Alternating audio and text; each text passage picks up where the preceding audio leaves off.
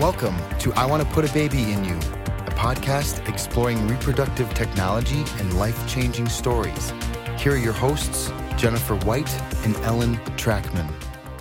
Welcome to the podcast. I am Jen White, and I'm here with Ellen Trackman, who is my sister and an attorney, and who also happens to own a surrogacy agency with me. You know, she's a little busy. And share some genetics with you. And I said you're my sister. You know, we share genetics, but that means we've also known each other for a long time and had the advantage of seeing some of seeing a lot of experiences in each other's lives, right? Right. So what about let's talk healthcare today. Have you had any positive or traumatic healthcare experiences in your life? Well, especially overseas. I did kind of break my leg when I was studying abroad in Russia. That kind of happened, and that was surprising. And then my doctor disappeared, and I theorized that he was like taken out by the mafia, but who knows what happened to that doctor. But I've generally had good experiences here, and I know I had a really positive one when my fourth child came at 33 weeks, and she was in the NICU for 3 weeks at Children's in Colorado, and they were fantastic. I basically lived with her, and I had a great room, window, place for me to sleep. I love the cafeteria. There was a coffee shop downstairs.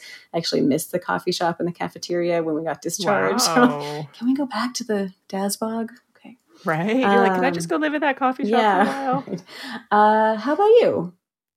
Oh, there's so many to pinpoint. I'm sure we've probably talked about some of these before that, you know, we've lived overseas a couple times. So I've had experience with, unfortunately, I've had a lot of experience with the German healthcare system for my daughter because she was in the PICU for almost a month. And I actually was hospitalized and had surgery when we lived in England. So I've experienced the National Health Service and I mean, just some various things throughout my life in the United States. But it definitely different worlds between them in like how staff treats you and cost and all kinds of things. I probably could like devote an entire podcast just talking about healthcare system issues, just me talking about it. So not just an episode. I mean, like every country has their own system and so many different parts. But it's fun to get to see a little bit of a difference of cultures, as well as to hear a personal story and about this great foundation on this interview. Welcome, Ilana Frank, to the show. Thank you for joining us. Thank you for having me. And I will just admit that we've been trying for a long time to schedule this, and mostly it's been my fault with COVID, but I'm so glad to finally make it happen. Ditto. So to start, do you want to give a little background about where you are and kind of what you did before all of this started? Sure. So my name's Ilana. I was born and raised in Atlanta, Georgia, and had been away for 18 years before got married. And I thought, you know, you get married, you have lots of babies, and it didn't go exactly as planned for me. I suppose in my community, I found my husband a little bit later in life when I was 28, which doesn't seem so late.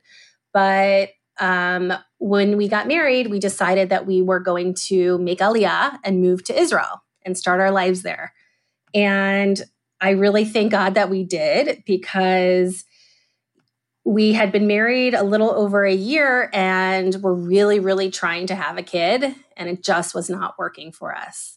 And I'm kind of happy to share the journey that we started of our infertility journey that started in Israel with you guys, if you'd like. Yeah, definitely. So basically, I'm like a little bit of an overachiever. So when I want something, I expect it to happen, and I'm happy putting in the work. But in this case, I only after really like 3 months of really, really trying to have a baby, we had been married over a year, I went to the doctor because I was like, something is not working. And yeah, it sounds crazy after 3 months, but I knew something was just not right. And it's not like we were using birth control prior, we just weren't really like trying so hard. So I went to the doctor, and in Israel, it's really interesting. My doctor there, who was a gynecologist, she asked me how long I had been married versus my experiences in America, where they ask you, how long have you been trying to conceive? And so I had been married over a year at that point, and I shared that. And she's like, okay, well, we can start you on Clomid right away. And I for sure thought, like many of us in this space, I was going to get pregnant right away. I remember flying to New York for a wedding. Like, for sure, I was pregnant. I wasn't drinking. Like, I was like, didn't want to tell my friends, but I knew I was going to be pregnant. And of course, several months, into my Clomid experience, I was not getting pregnant. And I was not sharing that I had like started trying to have a baby with any of my friends. First of all, I was living in the middle of like northern Israel, secluded in the mountains. I surely wasn't telling anybody what was going on there, and I really there's nothing like in America. Nothing like feeling alone and then also feeling more alone, right? I mean, I was literally, it was beautiful. My life there is so different than my life in America today, but yeah, I was really, really secluded, and like I didn't even know about the word infertility. Honestly, I had no reason to know, and like it's not like your friends are talking about that. But, the way it goes is like, okay, so I'm not getting pregnant. What's the next step? So I confided in my aunt, who's Israeli and who works in the medical care system. And, this is already like maybe 6 months of Clomid and things not going well. And then, things are getting harder with my husband and I, because all he wants is to make me happy, but he doesn't know what to do because we're not talking about it. And we didn't even internet was very, very different 11, 12 years ago than it is today when it comes to like support and infertility and all that. And meanwhile, I was working at a religious youth village, like an immigrant youth village, as a fundraiser. And all the women were like coming up to me and they're like, what's going on? You've been married a year and a half. Like, why aren't you having kids? And, touching my stomach because I was gaining weight from Clomid. And ouch. I mean, it was just like, it's already, Israelis in general, the reputation is already, in your face and all of that. So like, I did not know how to react. I'm not going to be like, well, actually, let me tell you. It was just hard. And then my family. What did you say? Like, no, I'm good. Just eating carbs. I always say like, no, I'm not pregnant, because people throughout the past 11 years have always asked me, am I pregnant? Because whenever I started a new treatment or hormones, like it always makes me look like I'm like 6 months pregnant. And I have to be like, no, I'm just fat. And like, I'm blunt. Aww. So unfair. Right. It's just awkward. So I'm like, no, I just gained weight. I never really knew. And I just, changed the subject. Or now in the journey, it's a little different. Like, I'm happy to be like, no, actually I suffer from infertility. So I could go through why I'm. Wow. But back then I was literally just like inside myself and did not know how to react. Yeah. And then, so I confided in my aunt in Israel, and like, again, they're blunt, they're open. And I remember at like a meal with my cousins who all had like a million kids already, who were my age.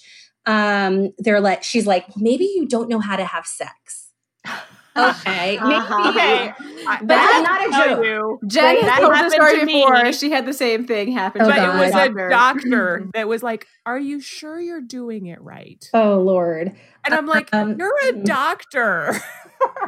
Oh my God. It's so hard. And like, how do you answer that?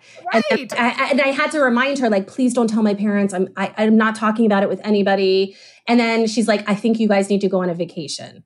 Like, that was the first, I hear it all the time. But like, legit, she said that you just need to relax. You need to go on a vacation. All the typical things that like we read about nowadays were said to me. And I'm like, no, let's just go to a doctor. And so she recommended a doctor to me. And remember, she's in the healthcare field. I'm not talking about it with anybody else. Yeah. And I trust her. And we were new immigrants to Israel and to socialized medicine in general, but we're also still Americans. And so we're like, okay, well, we'll pay. Meaning you can pay for private doctors, like private hours for doctors. Right. So we were going, because he wasn't in my insurance coverage, but he was a big university doctor. So we were going to his house at night in his basement. He had practice. Weird. It's weird, but it's not unheard of. And we're like new immigrants, so we're trusting her. She's like, no, he's a great doctor. Like, he's the head of the university. Like, just trust him. And you're American, you can write checks. And keep in mind, the checks we were writing were not as significant as like American checks. And we went to his house an hour away from our house. And this is like 8:30 at night. But we didn't have kids. So like, okay, fine. Made it a date night, even though it was not sexy or fun. And basically we went there and he honestly never really checked me. He never did tests on me, never blood tests, nothing. And he started IUIs for months and we were writing him checks. And my husband was doing his business in the bathroom at his house. Oh, wow. I remember they were collecting his sperm and he was looking at it. I mean, the whole thing seems so bizarre now because I know so much, but he was looking at his sperm in a microscope at his desk, at his house, in his home office. And he's like, yeah, your husband's sperm is bad. Okay. Fast forward, it's actually not. But what did we know at the time? Yeah. And they were doing IUIs with medication months after months after months. And then finally there came a point, I don't even know, maybe 4 or 5, 6 times it's all a blur now, that we're like, something's weird about this. And it was. And thank God we felt that it was weird. I mean, it took us many months, but ultimately we found another doctor on our own and went through the typical process where we had to wait a little bit to get an appointment. And ultimately, he diagnosed me the first time, and my tubes are blocked. Meanwhile, I had wasted a year and a half. I was not going to get pregnant through IUI. Yeah. I mean, I could have gotten really hurt, if I had an ectopic pregnancy. Anyway, the whole thing was so hard. It was so hard on my marriage. Again, people still like commenting. I think at this point, my mom kind of knew what was going on when she came to visit us. And we had just started shots. And like, it was just, how do you hard to hide those? Yeah. Yeah. You can't hide it. We were also all the way in the south of Israel. And I was going to meet the new doctor the very first time. And like, we had missed our plane. I mean, the whole thing was like stressful and a disaster. And like, I had been waiting for this appointment for months and months. And that was, I think I finally just confided in her and was like, this is the situation. She didn't know what to say. She is the most supportive person, but she just didn't know how to handle it. Anyway, long story short, we got to the point of him saying, yeah, you need IVF. And we're like, oh my God, we wasted a year and a half because we didn't have anybody to talk to, any right information, anywhere to turn to. Ultimately, he plugged it in his computer and he's like, oh, you're eligible. Great, let's start. I think it was like next month. Okay. And what does that mean you're eligible? So keep in mind, socialized medicine in Israel and Israel's desire to have children, and they're so focused on family building, really provides citizens with the opportunity to have free fertility treatments. But so I was paying for my insurance. What? But were you citizens? Oh yeah, so we became citizens. Oh, great. Okay. Sorry, we missed that part. We became citizens. We had jobs, so we were paying our taxes, and yeah, we had free fertility treatments. Wow. I remember I wanted Dr. Nitzri, my doctor, to perform my treatment, and so I had to go to a private hospital where he was at and pay. But keep in mind, for 2 kids, they cost me, I think it was 1,000 shekels. So what is that? Like $200-ish for 2 kids. So because I wanted him, otherwise I would have had to just like go to a general hospital with like anybody could have done it. And basically, I retrieved egg. I don't even remember how many eggs, maybe like 17 eggs. And we had like 12 embryos. And from that, I had 2 kids. Both of my children, an 8-year-old now and a 7-year-old, were twins. And we lost one at about 8 weeks and one at 10 weeks. Oh, wow. The truth is, at the time, it wasn't so sad for me. I was just more happy that I was ending up with one. Now I think back and I wonder, but it is what it is. And I had still extra embryos in the freezer when we moved back to America. So I had 2 kids under the age of 2. My husband decided that he wanted to accept a position in America. And I had 2 kids under the age of 2. So when one of them was 6 weeks old, we picked up and moved. And I knew my family wasn't done, which was also just hard because, again, people would make comments of you should just feel, and at this point I started becoming a little bit more open about what I went through because for me with kids, it was easier to talk about it. But people were like, well, you should just be happy you have these 2 kids. Like, why are you going to go through so much to have a third? And yeah, of course I'm happy and grateful I have these 2 kids. I just feel like I have more to offer a family in the world, and I can't get rid of this feeling. And I couldn't get rid of it for 5 years. And I mean, it caused a lot of stress between my husband and I. There were moments when I didn't think we were going to make it because of my and his stance was like, we have 2, we're good.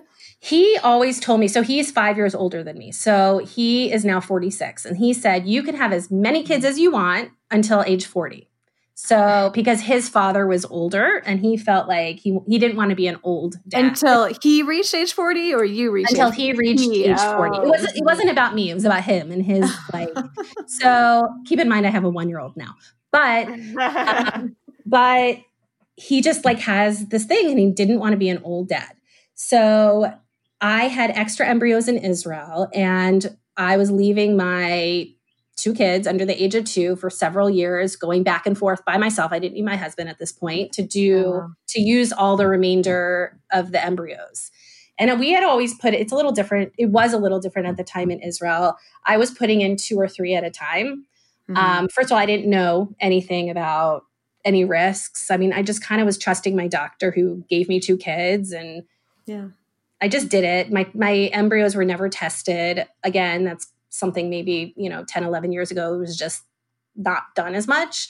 But anyway, so I was not getting pregnant. And we said always that we only wanted to do 1 egg retrieval. Like we always just felt like that was for our family. And even before we knew we had problems, we always said we wanted to adopt. And that we always wanted 4 kids. We always wanted to adopt. And that would be part of our family. So of course, I was devastated that it wasn't working. And it was like emotionally draining going back and forth to Israel. And at this time, I wasn't able to utilize my socialized medicine benefits. So I was paying again. So it was still significantly cheaper to do a frozen embryo transfer in Israel than doing it in America. And first of all, I would have had to ship my embryos, which is possible, but expensive. So anyway, it wasn't working. And then we said, okay, now's the time to look into adoption. But this whole time, my husband's like, okay, but keep in mind, we have 2 kids. Like, and he's like, and my clock is ticking on the 40-year mark, right? Yeah. I mean, he might have already given me like another year. It was like a negotiation. Like, can we get a dog?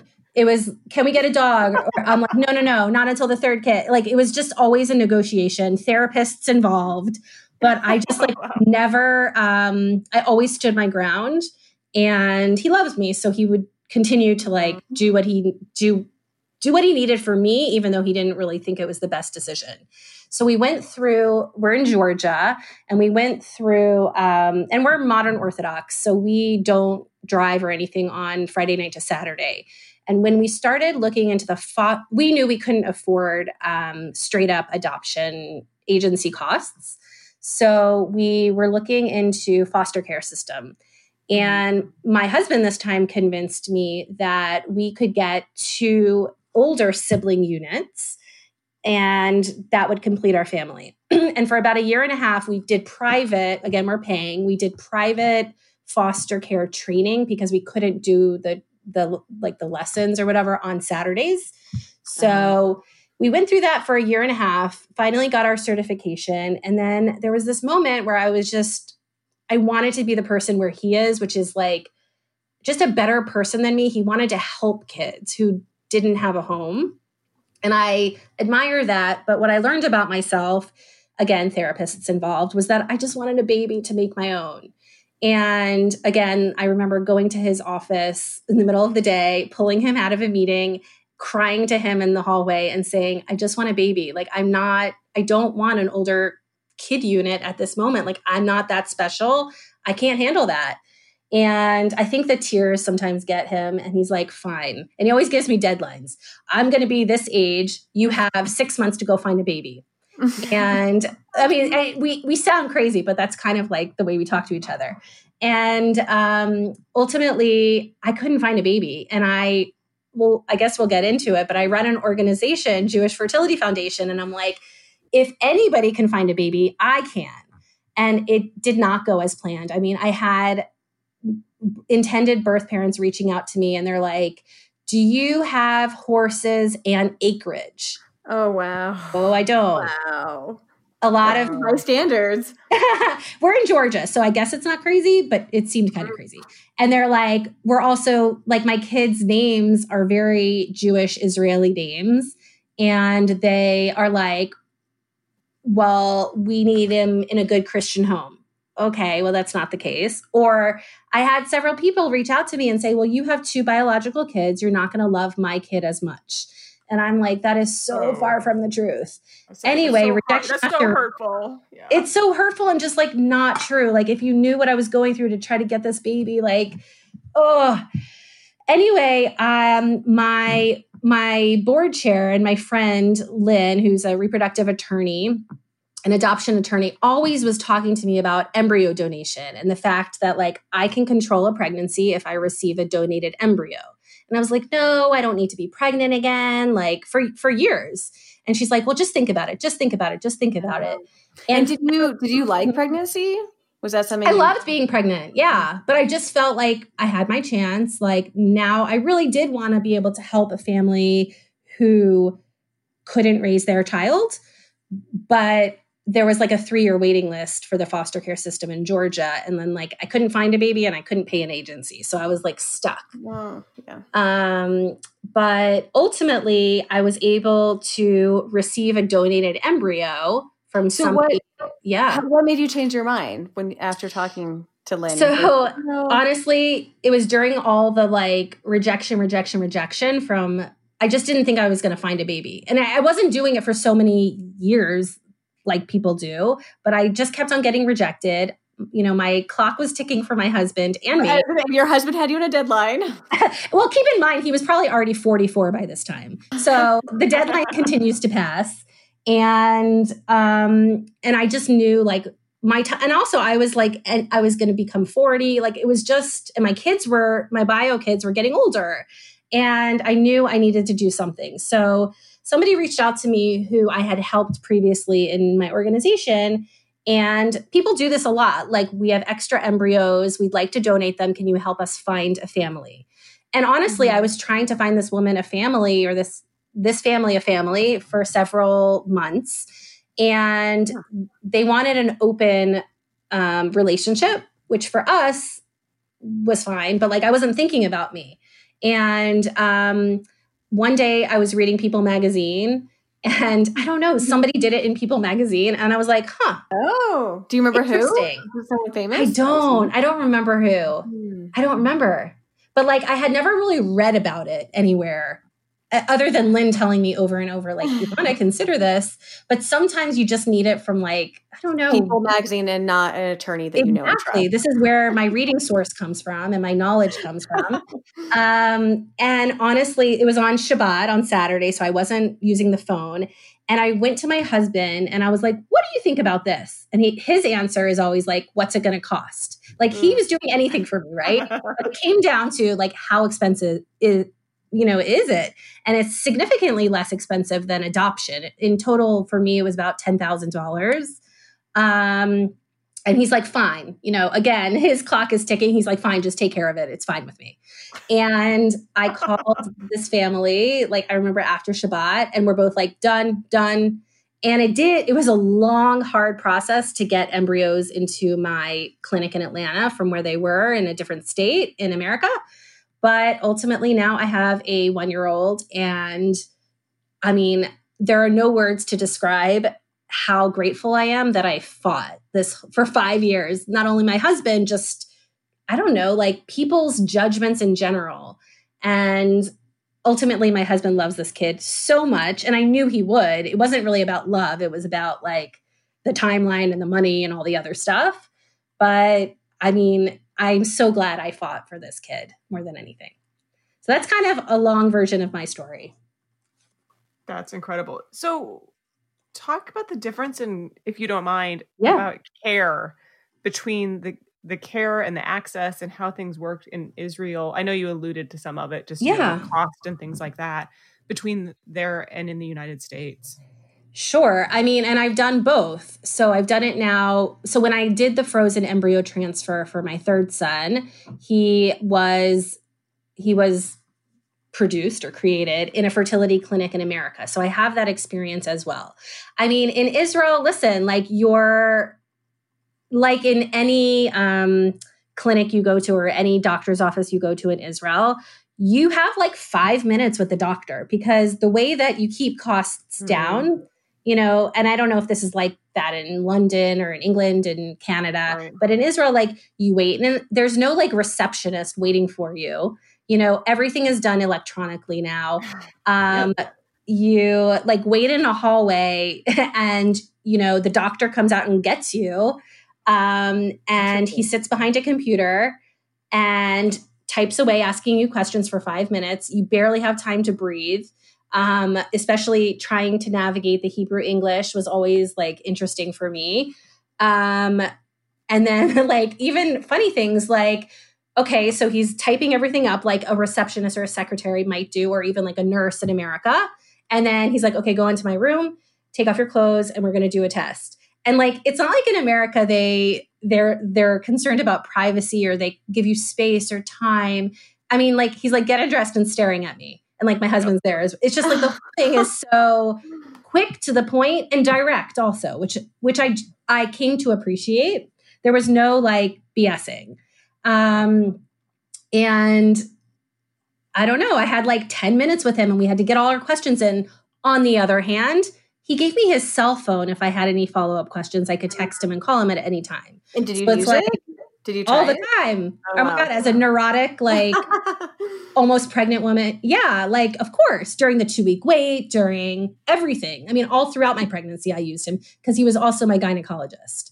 So it's like, yeah, I mean, he did everything but deliver the kids because you just go to a hospital and have a midwife deliver your kids. That's a whole nother experience. But yeah, I mean, it's like, there isn't that like, and then I remember in America, we sit down with a doctor for an hour in his personal office and we talk about all sorts of things and make jokes. And that isn't even the appointment. That's just the preliminary. And then I sit down with the finance office and then I sit down with like the team of nurses. And then I have a hard time contacting the doctor afterwards. And, I have questions, but I don't know how to get in touch with the office. And then it's just a whole very different experience. Yeah. And if I had to do it again, like I prefer the Israeli experience, not only because of the cost, but it seemed ultimately much more direct and quicker. Yeah, I've lived in both Germany and in England, and so I've experienced their care as well. And it is fascinating that both those countries also very direct with their care. And I don't know, I found even like simple thing. My daughter was hospitalized when we lived in Germany. And the nurses are not allowed to speak to you at all. Every time I would ask them a question, they would be like, you have to wait for the doctor. And so it was a very, like, as opposed to in America, you're used to like the nurses are your filter of all information. And so it was structurally very different for me. And I also had the language issue on that one. But at least in England, I didn't have the language barrier. So... But even things like later on, once I was pregnant, when I was doing my prenatal care, or I guess, is that what it's called? Prenatal care after you're pregnant. Mm-hmm. But like you do the P test and you do the blood work, like I did it. Like it's like I did go to a nurse to manage it, but like she'd give me a cup, she'd give me the tester. Like I had to do all of that. It's not like she gave you the tester. Yeah, like I do it. And then all I do is I bring back the tester. Do you know what I mean? Oh. But it's like, that's what America, or I don't know, that I can see why things cost more money when I'm competent to do certain things, if that makes sense. Right. Yeah. Yeah. Like I can weigh myself and then tell her how much I weigh, like certain things like that. Yeah. Right. Although as Americans, we'd probably, that. Yeah, exactly. I was like, we'd probably all lie. Oh, totally. Totally. So I want to hear how you were inspired or what started, how you decided to start the organization. Yeah, sure. So basically, as I said, I came back to America and I had 2 kids, like little kids.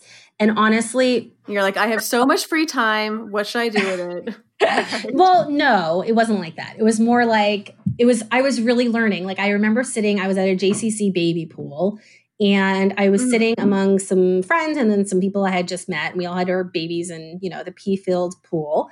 And we started talking about our own infertility journeys, literally. And it got into a conversation, like a funny conversation, like my babies cost $80,000. My baby cost, only $15,000. And I was like, my babies cost me $200. And I was somebody who was like, but we all shared the like hardship with our spouses and just like, how do you talk about it with your family and the emotional roller coaster that anybody who has gone through this gets. So we all had that in common. And I was like, oh my God. And I was learning about the prices in America because I was like, even though I'm American, when I lived here, I wasn't dealing with all of, the crazy expensive fertility costs. And my background now for the past 20 years is in the nonprofit sector, in fundraising, anything nonprofit. I've had some really great experiences. And I always dreamed of essentially running my own foundation with something that I was passionate about, not, I guess, somebody else's cause. And that's not what I was thinking when I started this, but I was really concerned with the cost. And oh my God, how is it fair that people want to start their families, but they cannot afford it? And I really started, I guess it was May of 2015, and I started speaking to anybody who was listening to me. And I would not take a meeting, and I would not shut up about it, basically. And so since that time, I was able to get a really great group of people together, starting in Atlanta. And we learned that money is really, really important to give out to help people grow their families, but emotional support and financial and educational awareness is honestly just as important. And so in 2015, we started Jewish Fertility Foundation. And today we have 3 main functions, which is giving out IVF grants and IUI grants. We also offer support groups, traditional support groups run by infertility therapists, as well as our premier program, which is our Fertility Buddies program, which is where we match people up who have experienced infertility. We call them veterans, with people going through it today. And people love that because it's an opportunity for the veterans to kind of heal and relive their experience, but now it's not about them. It's about using what they remember and know to help somebody else. Right. And we teach them all about boundaries and listening skills. And it's a real commitment. It's about a year commitment run by our social workers. And then the last piece of what we do are educational trainings with the medical community, mostly fertility clinics, around special needs of Jewish clients. So one might not know this, but in the more observant community, even things like sperm collection are done a little bit differently, or learning about, I won't get into the details, but like family. Oh, no. We want the details now. We definitely are curious about the details. So, teaching our doctors and nurses and admin at fertility clinics about things that are relevant to the observant community. So we're talking mostly the Orthodox community. I don't know if you know this, but basically men and women who observe family purity, like they don't touch their partners for 2 weeks out of the month. And when you're trying to have a baby, a lot of that sometimes is really hard. So like, let's say that you even need to have time sex. Well, that could be very complicated if you're considered at a time where you cannot touch your partner, your husband. Yeah. So, and we even go after 2 weeks. So you have your period, and then there are certain clean days, and you have to immerse in a body of water to make yourself pure. So like if your fertility treatments are occurring during this time, certain things, even like a visit to the doctor where you end up bleeding, you might or might not need to know, is that uterine blood or is that some other source of blood? I'm not like a rabbi, so I'm not going to go into all the details, but these are real conversations that we want to make sure our doctors understand. Like, or even a simple case, like in more observant Jewish circles, a man is not going to necessarily touch a woman. So if a woman doctor is reaching out her hand to a man, right before they're about to collect like a semen analysis, which is so like already awkward, and then he's like, sorry, I can't touch your hand. We just want to make them aware of these things because the whole situation is awkward. But if you don't know certain cultural traditions, the whole experience is going to be even more awkward. So it's like a cultural competency training. And then for us, it just really is an opportunity to share what we're doing and make sure our connections are strong with the fertility clinics. But like the questions we get from an audience that might not know about Jewish people in general, they have been enlightening and awesome. And some of them are like, so let's say you're an interfaith couple and you have a sexual disease and you're not allowed to wear condoms because you are observant, what do you do? And actually Lynn Goldman and I were trying to field one of those questions. Yeah. That is very specific. And we don't have an answer. Asking for a friend. Yeah. We're like, that is very specific. Like, first of all, you're not going to be in an interfaith relationship if you're an Orthodox Jew. Second of all, okay, you can't wear a condom. That's true. That's not allowed or permissible. I don't know, just lots of different things. But it really engages lots of dialogue and conversation about something very specific to our cause. And then we do like not typical, but other trainings for loved ones of family and friends who are going through infertility. And then pathways to parenthood. If you want a child, what are different, paths you can take? Maybe surrogacy, adoption, IVF, IUI, gamete or egg or sperm donation, embryo donation. We do trainings like that. And nowadays also, sorry, go on. Oh, is conversion a big topic? Like, did you convert your child after going through an embryo donation? That's a very good question. It's not a big topic because I try to steer away from, like, we're not a religious organization. We serve any type of Jewish person. But for personally, it was an issue. And again, you can learn more about my husband's, impatience, because we had worked so hard to get this embryo. And we also knew that the sperm was not Jewish and the egg was of Jewish lineage. And it was important in our case because otherwise we would have actually had to convert the baby.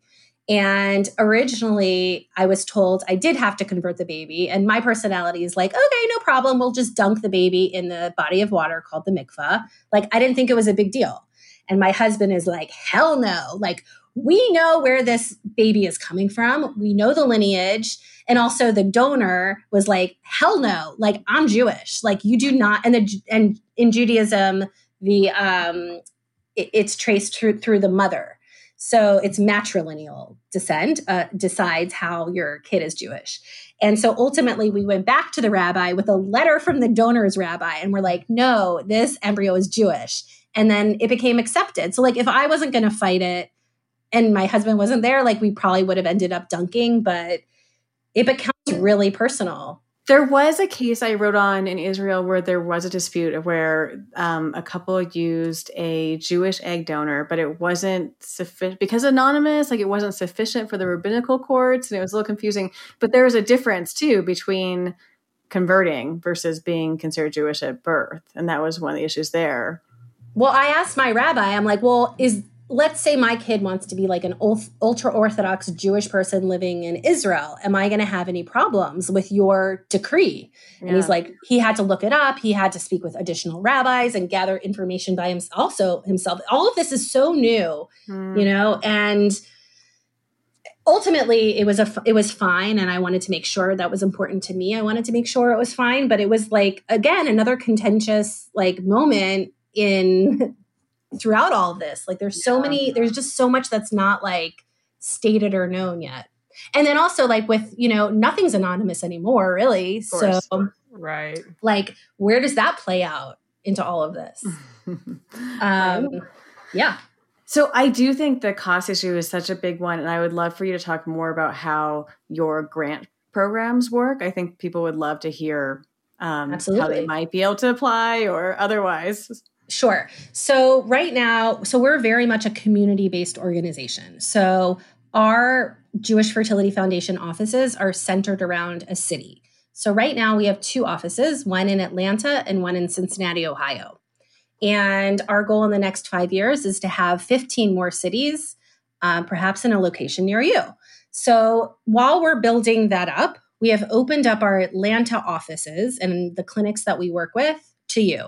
So if it makes sense, we invite you to come to our Atlanta offices to apply for a grant and to utilize our programs.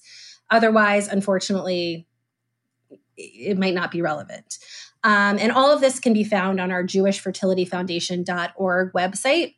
But ultimately, we offer grants of $1,000 to $15,000, depending on the location. In Cincinnati, it's up to $7,500 right now. Plus, if you do receive a grant from us, you're eligible for a 20% discounted rate for your treatment at the clinic. So again, it's not just the amount of the grant, it's also a 20% off discount for the treatment. And then the third thing that we offer are Hebrew free loans. So again, some of your clinics might have loan options with very high interest rates. We partner up with local Jewish Hebrew free loans. And that means literally that you do not have to pay interest. So we offer in Atlanta up to $7,500 and then in Cincinnati up to $5,000. So really you can leave our offices with a significant chunk of change to help you in your fertility journey. Also, there's everything, all the Q&As are listed on our website, but one thing that we do offer is we work around secondary infertility too. So we understand that you can already have had a child in any way, but we do support that second child as well. I love that. Yeah. And I know you guys have a big education piece as well. What's the easiest way for people to connect there and see what you have going on? So social media is amazing. We're Instagram and Facebook friendly. Jewish Fertility Foundation. You can find us also on our website. I will say I thought you guys were super hip with your Instagram live recently with one of your talks. I was like, oh, Instagram live. They're like young and cool. So COVID has been a very interesting time for us. As horrible as it is, our business has taken off. I think our programming response is like up 200%. Our support groups are up 300%. I mean, like you said, we've kind of been able to offer more of our educational pieces to many more people now that everything is virtual right now, even our support groups. So we have, honestly, I'm on once a week, with really amazing speakers around all different topics, whether it's legal, whether it's surrogacy, whether it's with our doctors or therapists. A huge topic are donor-conceived people and children. Mm-hmm. And we're kind of just trying to show you what are all the considerations. I mean, people in trying to build their families are thinking about so many things. And we really just want to bring you information and content. I mean, we're doing one with men, which is something that our services are also offered open to men. But, in general, the women are the ones who really take advantage. But we have 2 men talking about male infertility and the impact on the family. And that's something that I really have not heard a lot. We love working with Jscreen. They're a big partner of ours. Do you guys know about Jscreen? No. Tell us about it. Sure. So Jscreen is a genetic screening for the Jewish community. And they also started in Atlanta and now they're national. And basically it is a subsidized genetic screening program for the Jewish community, meaning that when you go to your doctor, you're only being screened for X amount of Jewish genetic diseases. Now I think they're up to I'm kind of making up the number, but 250 diseases. Mm. And if you become a grant, and it's subsidized, so you're paying $200 something for these amazing panels. Oh, wow. And it comes along with a genetic counselor. And also we give we make our grantees do it, but we don't make them do it with a cost. We give them the genetic screening for free. So we just want to not only bring babies into the world, but make sure we're bringing healthy babies into the world. Yeah, that's great. Yeah. How else can anyone connect or support the organization? Anything else we need to get out there? Well, we're about, COVID has been a weird time for us. We work on donations. So the more funds that we're able to raise, the more babies we're able to make and the more families we're able to help. So that's always something that I do share. And, to contact us, I'm happy to give out my email, but everything is on our website, jewishfertilityfoundation.org. And then mine is Ilana, ELANA, at jewishfertilityfoundation.org. And we'll link to it in the description as well, so everyone can go to the website if they need to pull those links. This has been amazing. I really appreciate you taking the time to share your story and everything that Jewish Fertility Foundation is doing to help others. I think it's incredible, and we really appreciate it. Well, I appreciate you for doing this. Thank you, Ilana, for coming on and sharing so much. I will admit that I had to remember my Instagram password to go to one of the live sessions they had recently to listen. So many great talks they've been having and such a great resource. So I really appreciate it. And if you're not on Instagram, go ahead and join so you can come to these excellent talks. Awesome. I love it. And I have very Instagram friends, followers. I don't even know the right word, but feel free to friend/follow me. Oh, I should do that. I don't know. I know nothing about Instagram. I'm sorry. I'm lost on the tech part. It's embarrassing. Ooh. But I do know enough that I know that it's important that people leave us iTunes reviews. And I have left iTunes reviews for other places. So it is super important. Even if you just click the stars and let people know how you feel about us, that's pretty awesome. So huge thank you to everybody who has reviewed us in the past and to everybody who will review us in the future.